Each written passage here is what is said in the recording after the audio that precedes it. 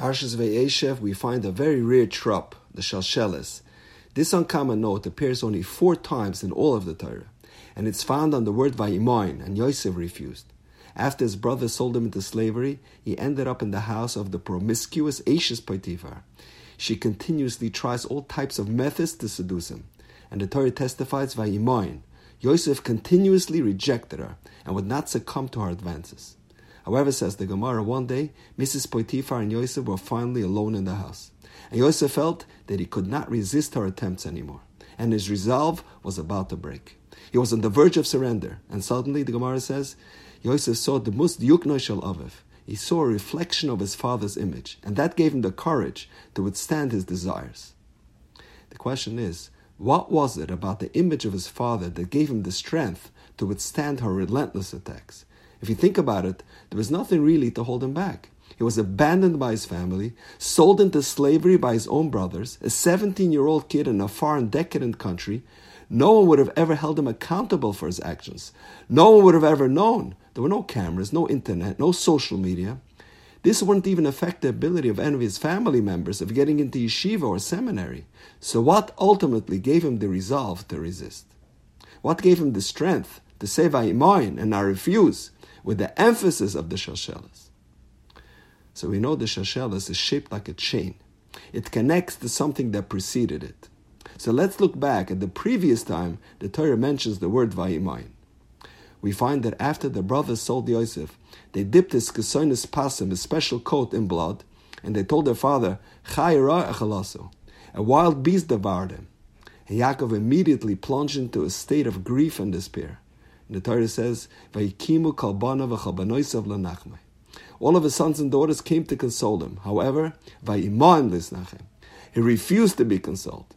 As the Or HaChaim, Yaakov Avinu was sitting shiva for his favorite son. His other 11 sons come over to try to be Menachem Avraham. So what exactly did his sons tell him? What words of Nachama did they use to comfort their father? The Torah doesn't record their dialogue. We would think this is such vital information. What words should we use to comfort someone that just lost a child, Rahman Islam? Why doesn't the Torah record it for posterity? Says the Or HaChaim, you know what they told him? They actually said nothing. They were all sitting around their father, and they were imploring him, look around at the rest of your children. Look around the table. We are all following your Torah values. We are all shomer Torah mitzvahs. We are all flourishing and successful and thriving. They implied, granted Yosef has abandoned the path of Yiddishkeit, but look around. 11 of your children are doing great. 1 child is OTD. 11 out of 12. That's not a bad percentage. But Yaakov would not hear of it. They say, in business, you're only as strong as your weakest link. As a parent, you're only as happy as your least happy child. Yaakov told his sons, you're claiming Yosef has lost his way. He's somewhere far away from Yiddishkeit. However, I refuse to believe it. I still have confidence and trust in him that he has not abandoned our principles. Says the Shem MiShmuel, the two Vayimayins are intrinsically linked. You know what gave Yosef the strength to conquer his desires and the courage to say, Vayimayin, I refuse to give in? The previous Vayimayin, Vayimayin leisnachem. Yosef felt the trust and the confidence his father had in him. And when you have a father that does not stop believing in you, you never stop believing in yourself. The Vayimayin of Yaakov enabled and empowered the Vayimayin of Yosef. There's an incredible story told by Rabbi Jonathan Sachs.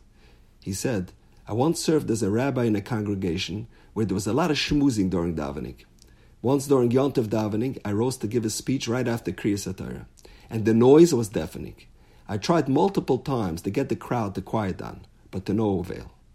So I decided to call it quits. I sat down and we continued on to Musaf. A few days later, one of the congregants shared with me this amazing story. He said, his son suffers from a severe case of cerebral palsy. One of his greatest delights was to come to Shul Shabbos morning and watch me give the weekly Shabbos sermon. The boy did not hear the words or understand them, but he loved watching me lift and wave my hands, alter my facial features, run around and jump and scream and raise my voice and lower my voice. He wasn't always able to attend, but that Sukkot morning, my son indicated to me that he wants to come hear the speech. It took me 45 minutes to bring my handicapped son to shul. We lived just across the street, but for us, it was a 45-minute journey. As we entered shul, my son was so excited to see that you were just about to begin your speech. His face was beaming, smiling from ear to ear, waiting with great anticipation for a wonderful presentation which would keep him involved and inspired for the rest of the week. I could see how overjoyed he was. But then seconds later you sat down, and you refused to continue speaking due to the noise. He was distraught. He was deeply disappointed. You let him down. It took us another 45 minutes to walk back home, and the whole time his eyes were downcast. He was devastated. You ruined his week. Rabbi, you made a huge mistake. You thought you were talking to those who listen and understand.